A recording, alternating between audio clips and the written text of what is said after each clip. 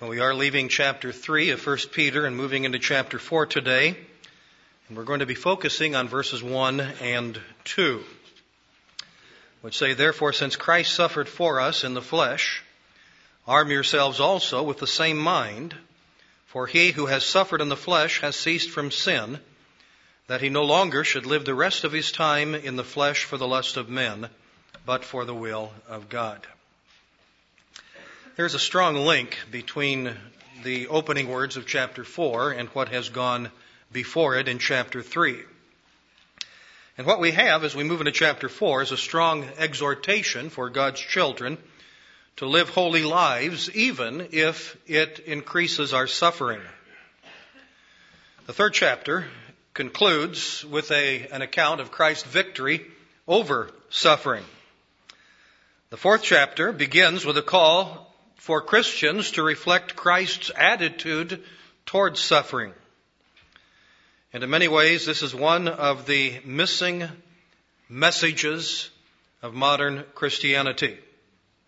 The concept of suffering for Christ, the concept of sacrifice, the concept of commitment when it costs us something. That, unfortunately, has become foreign to the thinking of many of God's children today. But it certainly was not foreign to Peter or to the New Testament believers in his day. In examining these two verses today, I want us to see, number one, a seminal fact. Number two, a serious admonition. Third, a significant reminder. And fourth, a superior goal. We begin by noticing a seminal fact with which Peter opens this chapter. "Therefore, since Christ suffered for us in the flesh." Since Christ suffered for us in the flesh. And I think we can see immediately the contextual connection with what has gone before, indicated by the first two words of our text. The word "therefore" and the word "since." The word "therefore" indicates a conclusion based upon previous statements, and we cannot really properly consider the "therefore" unless we understand what it is drawing from, what it is basing its conclusion upon. But of course, since we have been studying that in previous Lord's days, most of us will be well prepared to understand that connection. And then that word "since" also points to previous information. Since something took place, since something happened, since something that I said before relates to what I'm going to say now. And actually what Peter is doing is returning back to the statement in verse 18 of chapter 3. And verse 18 said, "For Christ also suffered once for sins." Christ also suffered once for sins, and then we can jump down and pick up the opening statement of verse 1 of chapter 4. "Therefore, since Christ suffered for us in the flesh." And I think you see the obvious connection. Which tells us, therefore, that verses 19 through 22 of chapter 3 could be thought of as something of a parenthesis. Peter's theme was suffering. When he got to the suffering of Christ in verse 18, he went in another direction for a few verses, namely to tell us that though Christ suffered, he greatly triumphed over his suffering. And that he details for us. Yes, he suffered for sins, the just for the unjust, but being put to death in the flesh, he was made alive by the Spirit. That's victory over death. And he went and preached to the spirits in prison, you recall, proclaiming victory over them. And he ascended back to heaven, and he was seated at the right hand of the throne of God. Great triumph, great victory that flowed out of the suffering of Christ. And that's very helpful. We've found those verses very encouraging to our own lives, as we have realized that suffering in the design of God always ushers forth in joy and triumph and victory, both for Christ as well as for the people of God. And that makes it easier for us to suffer because we know that suffering is temporary and there is great reward that is coming out of suffering. That's good information. That's helpful information. But now Peter brings us back to the suffering side of things in chapter 4. And he begins chapter 4 calling upon Christians to have the mind of Christ in our suffering. Here's an exhortation based upon Christ's suffering. Therefore, since Christ suffered for us in the flesh, arm yourselves also with the same mind. And so this solemn reality of Christ's suffering for us, a suffering that required that he should become a man, and that's what he's talking about when he says he suffered in the flesh. That is, he suffered as a man. He suffered in humanity like we are human, and we suffer in our humanity. And Christ in the incarnation took upon him the form of a servant and was made in the likeness of men, precisely so that he could suffer as a man. He had to do that in order to redeem us unto himself. And as we know, Christ not only suffered as a man, but he suffered all the way to the ultimate suffering, namely death.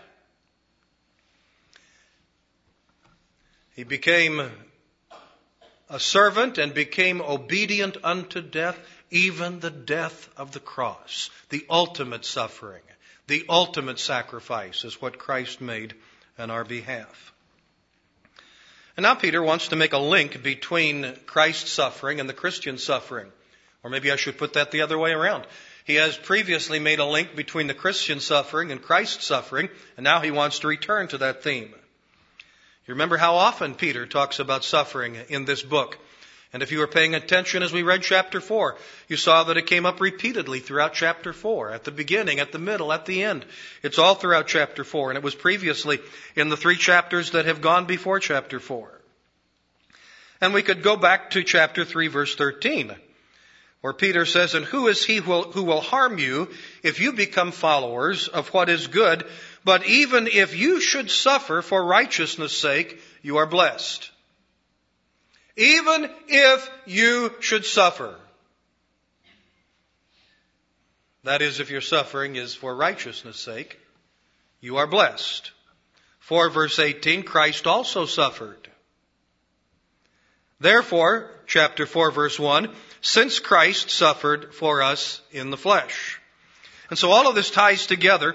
And the interesting thing is that Peter's focus is not primarily upon Christ's ultimate victory over suffering, though that is true and that is helpful and there is a place for us to dwell upon it, but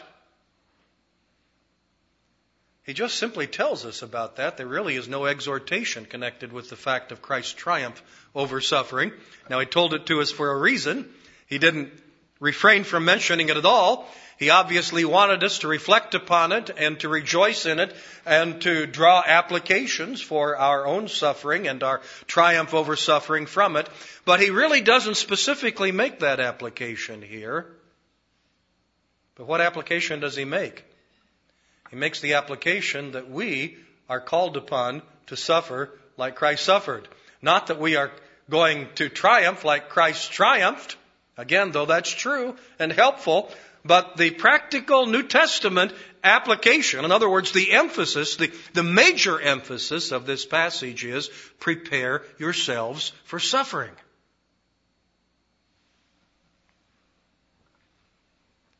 Because if you're not properly prepared, you are going to suffer damage when suffering comes your way and you are not prepared for it.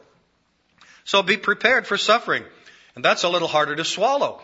We'd all like to be prepared for victory, for joy, for triumph, for the ultimate reward, for the crown that comes at the end of the suffering. And that's true, and we can look forward to that and draw great strength from it. But if we only focus on that and, as it were, just sort of neglect, ignore, deny the reality of suffering now and the fact that it is God's will for His children to suffer now, then we're not going to be prepared for life as it really is. And we won't even be well prepared for that day of glory and victory that's coming. And so it begins with a seminal fact. Christ suffered and died, and then moves on to a serious admonition. Because Christ suffered and died, therefore, since Christ suffered for us in the flesh, and here's the admonition, arm yourselves also with the same mind. Arm yourselves. Arm yourselves. As a verb, this Greek word, arm yourself, is used only here in the New Testament, but as a noun, speaking of arms, it is used 6 times in the New Testament and always refers to weapons of warfare. So there's no question what Peter means here. He means take up arms. Equip yourselves for battle. Arm yourself. Take up your weapons.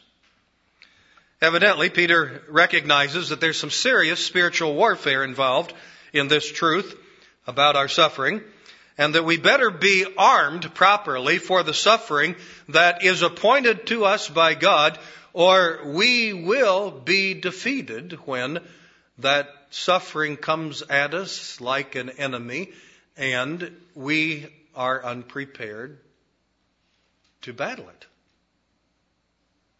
to war against it, to strike a blow against it, and to defeat it. But how are we to arm ourselves?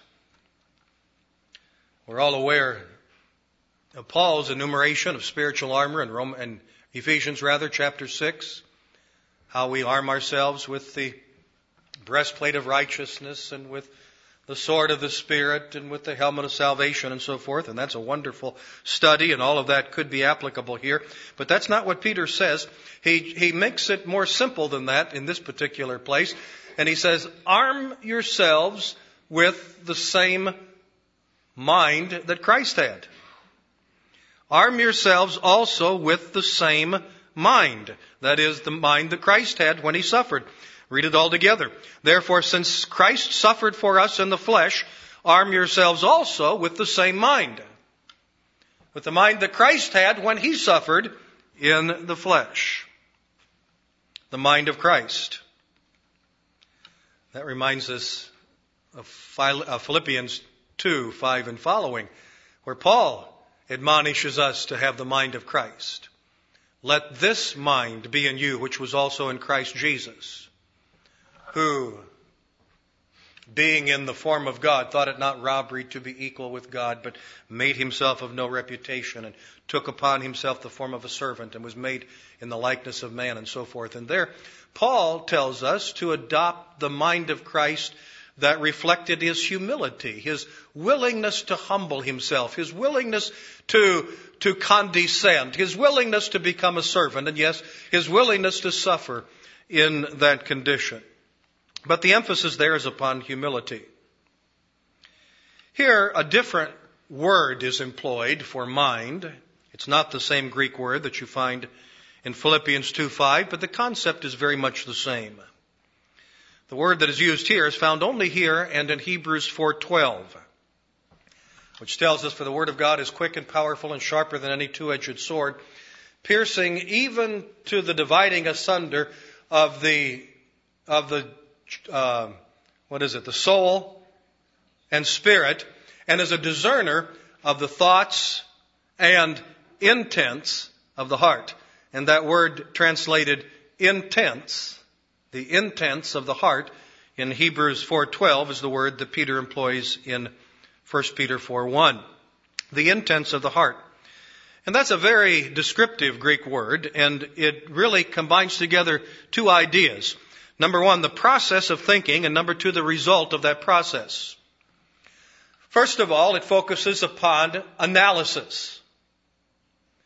In other words, the mind of Christ in regard to suffering wasn't that he just kind of shut out of his mind what was ahead of him, just sort of pushed those unwelcome thoughts away from himself and sort of blindly marched into suffering, unaware of what was going to take place, because that was the only way to be able to do it. But just the opposite of that. Christ carefully analyzed everything that was involved. He knew exactly what was coming. He had a perfect understanding of what his suffering entailed. And on the basis of that process of his thinking and that clear understanding that he came to in thinking, he came to a certain result, a certain resolution, a certain holy resolve, namely that he was going to endure the suffering at all costs. The mind of Christ was to analyze the situation, understand the cost, and then to resolutely march into suffering, knowing the greatness of the cost. And Peter says, that's the mind that you need. That's how you must arm yourself for the trials of life.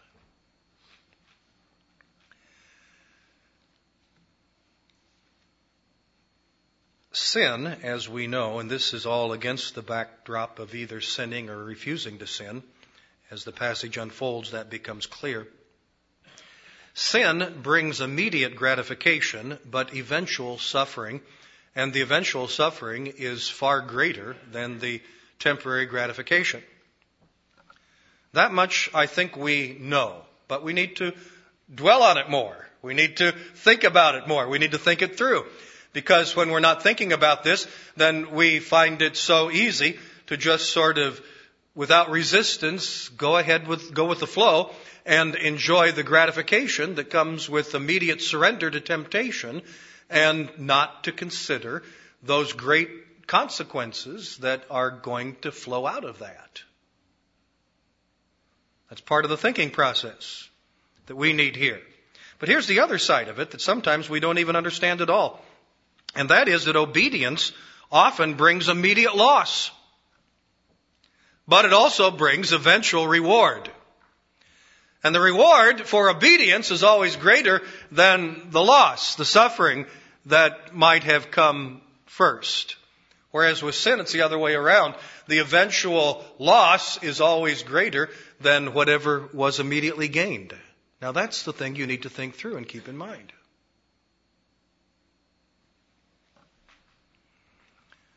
That's what Christ did. Christ was tempted to disobey the Father and therefore to sin in order to short circuit the process of his eventual glory and triumph. Remember when Satan came to tempt him, and one of the things he tempted him with, he said, just bow down yourself to me and I will give you the kingdoms of the world. Well, Christ knew that the reward for his going to the cross was going to be that he would become the king of the universe. But he also understood the great level of suffering that lay between the crown and that reward. The cross that lay and all that led up to the cross that was between him and the crown. He understood that. And the temptation was, you can have that without suffering. You can have that without loss. You can have that without having to suffer in this way. Just bow down before me and I'll give you your reward now. But of course, Christ knew that in doing that, he would forfeit everything eventually. Well, the same is true of us. It's that way in every temptation, every decision where we are weighing the benefits and liabilities of either obeying God or doing our own thing. To do our own thing will bring immediate gratification and pleasure of some kind. But don't forget the long-range cost, the greater liability that always follows. Whereas obeying the Lord often brings great suffering. Different degrees of it, but it wars against the flesh. And many times it brings immediate liability. And we have to pay a price in order to obey the Lord. But don't forget, what is the long-range benefit from that? Now, take all of that analysis into account. That would be having the mind of Christ. Choose obedience and the resulting suffering over disobedience and immediate gratification. So, therefore, since Christ suffered for us in the flesh, arm yourselves also with the same mind. And you don't have to read very much in the Gospels to get a clear picture of Christ's attitude towards suffering. How many times did he say, I didn't come to do my own will, but the will of him who sent me? When Christ was getting closer to the cross, we read that he set his face like a flint toward Jerusalem. He was determined not to be detoured from the cross by anyone or anything. He was determined to go through with it, knowing full well all that was involved. He prayed in the Garden of Gethsemane when he was being pressed down by a weight of agony that we could never fully understand. But he cried out, if it be possible, let this cup pass from me. But nevertheless, not my will, but thine be done. Continually yielding to the will of the Father, even knowing that it meant suffering and immediate loss. And that's the way he lived his life. He said this in John 12:24. Most assuredly I say to you, unless a grain of wheat falls into the ground and dies, it remains alone. But if it dies, it produces much grain. He who loves his life will lose it, and he who hates his life in this world will keep it for eternal life. If anyone serves me, let him follow me. And where I am, there my servant will be also. If anyone serves me, him my Father will honor. Well, where is it that the servants of Christ follow him? To death. The grain has to fall on the ground and die before it produces fruit. Christ said, I've got to die to produce the reward of redemption and all the other blessings that come with my coming to earth, my incarnation, and my eventual reigning on the throne of God as the God-man in heaven. But first of all, I've got to fall into the ground and die, just like a seed of corn has to fall in the ground and die. And he said, you do too. You do too. I didn't suffer and die in order to spare you from suffering and death. I suffered and died to show you the way of suffering and death. If you want to be my servant, then follow me where I'm going. And we know how many times Christ said things like, take up your cross and follow me. Luke 9:23. He said, if anyone desires to come after me, let him deny himself and take up his cross daily and follow me. For whoever desires to save his life will lose it. But whoever loses his life for my sake will save it. Or Matthew 10:34. Do not think that I am come to bring peace on earth. We'd all like to have a peaceful, stress-free situation without tension and conflict. Do not think that I'm come to bring peace on earth. I did not come to bring peace, but a sword. For I have come to set a man against his father, a daughter against her mother, a daughter-in-law against her mother-in-law, and a man's enemies will be those of his own household. That is, if you are a follower of Christ and they are not. He who loves father or mother more than me is not worthy of me. And he who loves son or daughter more than me is not worthy of me. And he who does not take up his cross and follow after me is not worthy of me. He who finds his life, that is, protects it, guards it, makes things as comfortable for himself as he can, he who finds his life will lose it. And he who loses his life, he's willing to give it up, is willing to suffer in order to be obedient to the Lord. He who loses his life for my sake will find it. Now that's the kind of thinking you better arm yourself with. That's reality. And so that brings us then to the significant reminder. The last part of verse 4. For he who has suffered in the flesh has ceased from sin. And let me read the whole verse again. Therefore, since Christ suffered for us in the flesh, arm yourselves also with the same mind, for he who has suffered in the flesh has ceased from sin. Now, what does that mean? And here we are to another exceedingly difficult statement by Peter. We didn't leave all the difficult ones behind in chapter 3. We picked up another one in chapter 4. It's almost amusing to hear Peter talk about the difficult statements of Paul. Remember what he said in 2 Peter 3:15?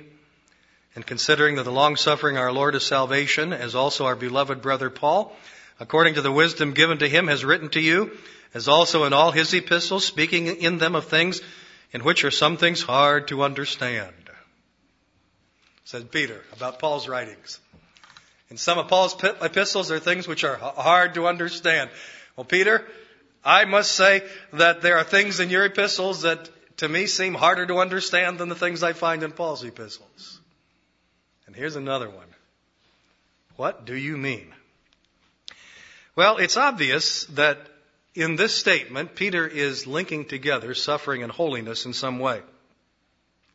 He who has suffered in the flesh has ceased from sin. We've got suffering on the one hand, we've got holiness on the other hand. And there's a link between them. He who has suffered in the flesh has ceased from sin. But how these two things are related is not easy to say. And let me give you a few interpretations. I'll give you one that has been commonly utilized, which I totally reject. And that is, some have taught that this means that suffering helps to atone for our sins. How they would get that out of this statement, I have no idea. It really isn't there. But when you're trying to teach a doctrine that doing penance and various kinds of physical suffering that you impose upon yourself can help you atone for your own sins, you would like to find some scriptural support for it somewhere if you can. And if this is the best you can do, you grab it and run with it. But that's not what this says at all. But what does it say? What does it mean? Some have tried to get away from the difficulty of it by saying, well, it refers only to Christ and not to Christians. It's saying, for Christ, when he suffered in the flesh, ceased from sin. Not, of course, that he ever sinned himself, but that after he died, he left the realm of sin behind forever. That was the end of his suffering. That was the end of his conflict. That was the end of his temptation. That was the end of the sinful designs of men toward him. That was the end of the satanic determination to abort his mission upon earth. When he died, he ceased from all of that. And he went to be with his Father in heaven and sits upon the throne where he cannot be touched by any of those things anymore. And that, of course, is all very true. It's a wonderful truth that we've already seen revealed in the end of chapter 3. But it doesn't really seem to do justice with what Peter's saying here, because this statement in the end of verse 1 seems to link to what he's talking about Christians in verse 2. He says, he who has suffered in the flesh has ceased from sin, that he no longer should live the rest of his time in the flesh for the lust of men, but for the will of God. That can't be talking about Christ. That can only be talking about Christians. So let's rule that one out. Some have said that they believe this refers to Christian martyrs. That those who suffer for Christ's sake unto death escape sin. When they die, that's the end of sin and its enmity and temptations and consequences in their life. And that also is very true. But the only problem with that is it's not only true of martyrs, it's true of every Christian who dies. Whenever we die, that's when we all escape from sin, the realm of sin, the power of sin, the presence of sin. We escape from that whenever we die. So I think what Peter is saying must fit into the category of one of these last two interpretations. Either this one, the process of suffering tends to weaken the strength of sin and temptation in our lives.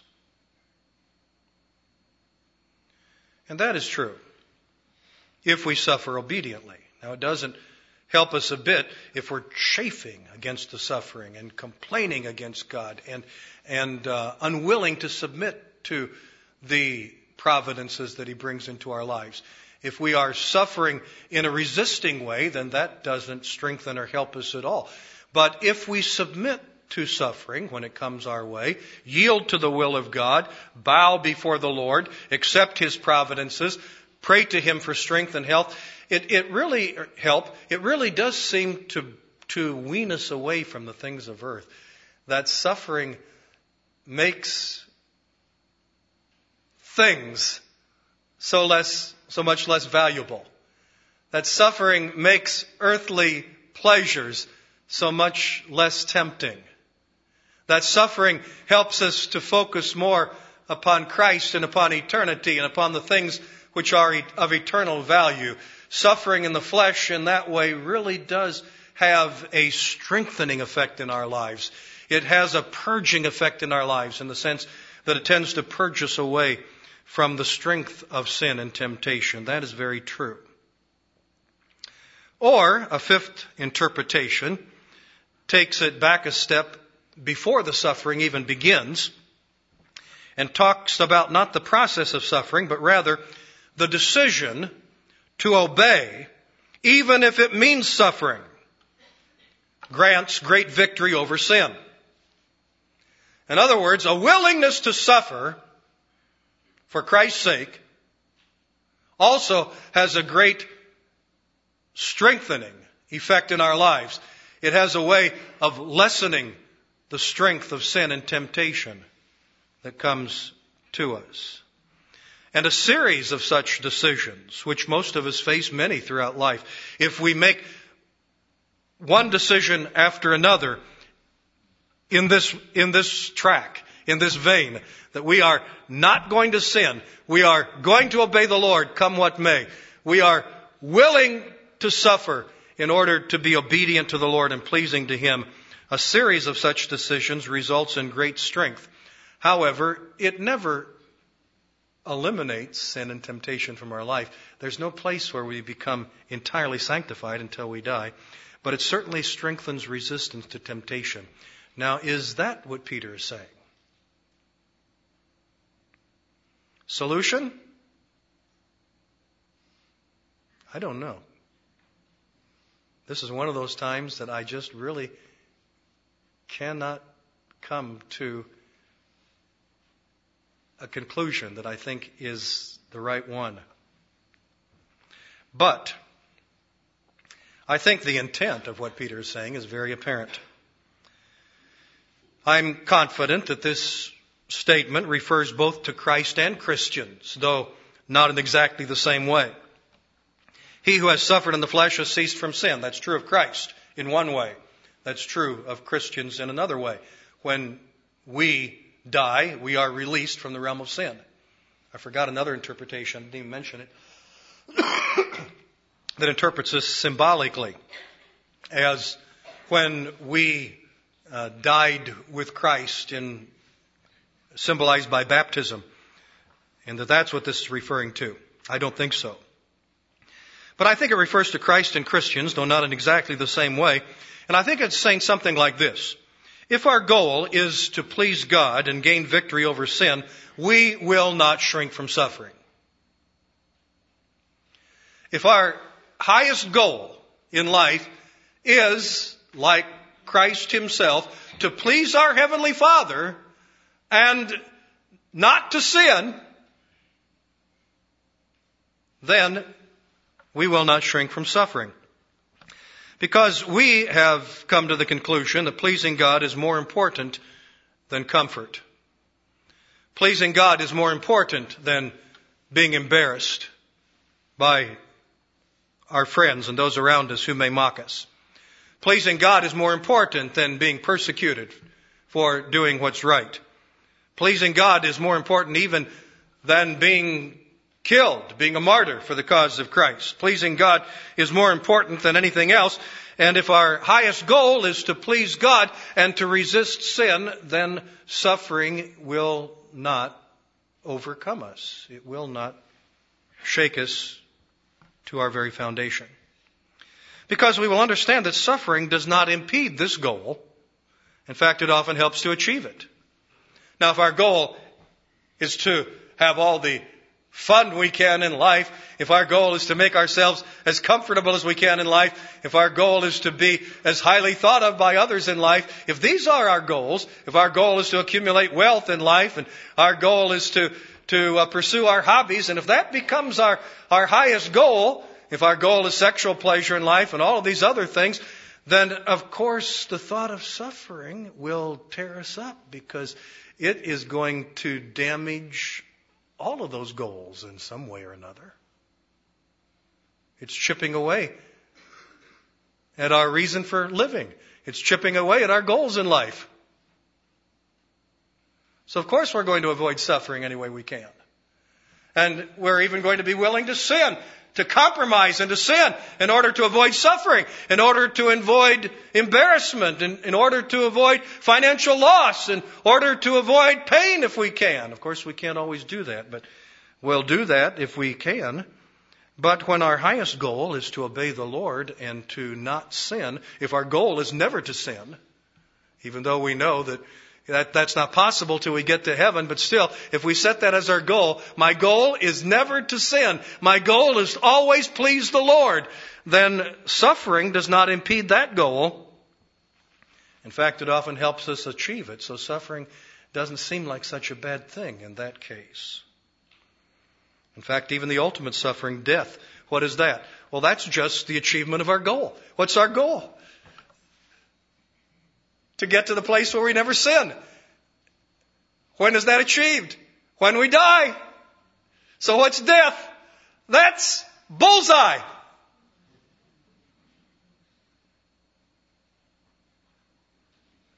That's not so bad, is it?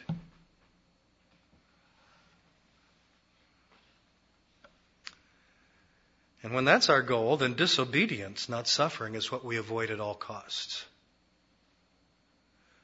I think that clearly is the intent of what Peter is saying, whatever exactly he means by this phrase. And so that brings us, number 4, to a superior goal, which is verse 2, and I think follows up what I have said and makes it clear that this is what Peter's talking about. Because he says that he no longer should live the rest of his time in the flesh for the lust of men, but for the will of God. Our superior goal is a goal that all of life is lived to please the Lord. That's our goal. That's our desire. To do that, we have to reject the inferior goals of unregenerate humanity all around us and constantly aim to please the Lord in every area of our life. No longer should live the rest of the time in the flesh for the lust of men. No longer. And that looks back to our pre-conversion life and the way we used to live our life before Christ found us. We lived for self. But now no longer. We're not living for self. We're living for Christ.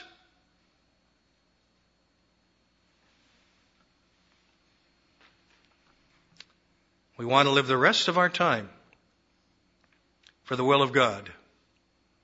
However long that may be, the rest of our time. That may be 60 or 70 or 80 years. That may be one more day. But however long it is, we want it all to count for Christ. We want it all to be lived for His glory. That's our goal. The will of God.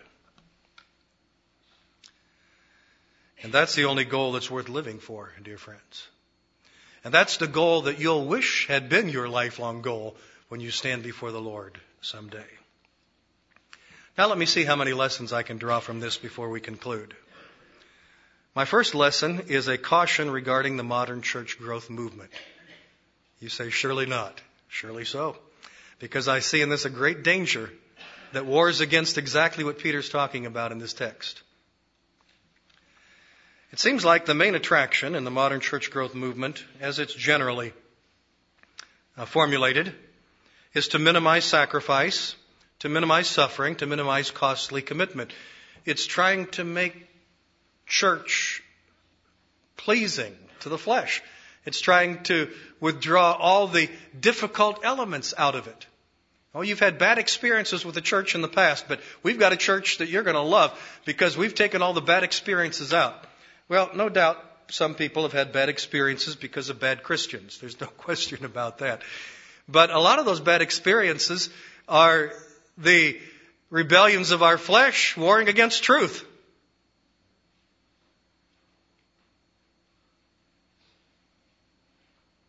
So isn't it great? Instead of saying you're going to have to face this truth and you're going to have to yield, come over here. We've got a brand of Christianity where you don't have to do that. You can just continue to rebel and just sort of set all that aside. It isn't really that important anyway. It seems to me like one of the main attractions of the modern church growth movement is to avoid the reproach of the world. It's to be cool instead of to be stalwart, to be obedient, to be faithful. Cool Joe Christians. We've got a style of Christianity that is cool. You don't have to be different. You don't have to be a reproach. You don't have to be laughed at by your friends. You can be cool and still be a Christian. You didn't know that? Well, we're going to show you how. And we're going to emphasize fun and joy and popularity and acceptance and show you that Christianity is mainstream. You thought, somebody told you that Christians were kind of out of the mainstream and were likely to be mocked and scoffed at by the world in general. Why, that's not true. We can refabricate Christianity to make it mainstream. Well, what Bible have you been reading? Not the Bible I'm reading.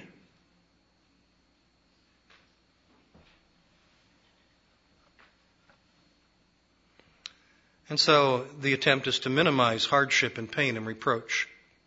And what is the result? Well, there are a lot of results. Let me give you a few. But one of the main ones is that Christians are unprepared for the trials of life. They haven't armed themselves with the mind of Christ, because instead of arming themselves with the mind of Christ, which says, I am willing, understanding that suffering is part of it, I am willing to suffer in order to be obedient to my Heavenly Father, instead of arming themselves with the mind of Christ, they have the mindset that Christians who are living for the Lord ought to be able to avoid all pain and suffering. Everything in the Christian life ought to be fun, fun, fun. So when trials come along, like they come along to all of us, they don't know how to handle them.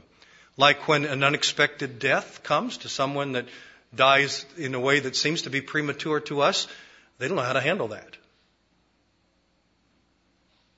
Makes them mad at God. Makes them unable to understand how a good and loving God can let something like that happen. Because their whole mindset has been to remove pain and suffering and cost from the Christian life. A second result is that counterfeit Christians are found in these churches who are deceived about their true condition. The church has been made so much like the world that you don't even have to have a regenerate heart to feel at home. So you can go to church and sing the songs and worship and consider yourself a Christian, and you're never going to be convicted about sin. You're never going to be challenged about the failures in your life and the things that are disobedient to the Lord, and challenged as to why you're not willing to make a serious commitment for Christ. We've made it so that you don't have to have any of those things. So you've got multitudes of people who've never been born again, and the sad thing is nobody's ever going to challenge them about it. They're going to be encouraged to think that they're all right. A third result is that you're going to have many Christians who are eager to compromise with the world. Every time something comes along that looks like cost, embarrassment, ridicule, suffering, persecution, I've got to find a way to get out of that. Even if it means compromising truth. That's not so hard. It's real easy. You just reinterpret the scriptures. That's your interpretation, this is mine, and away we go.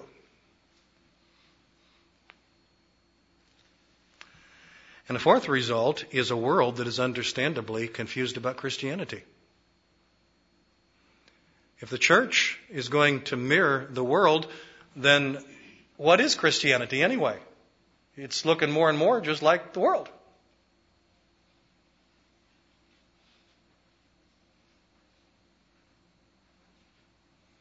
And what is this?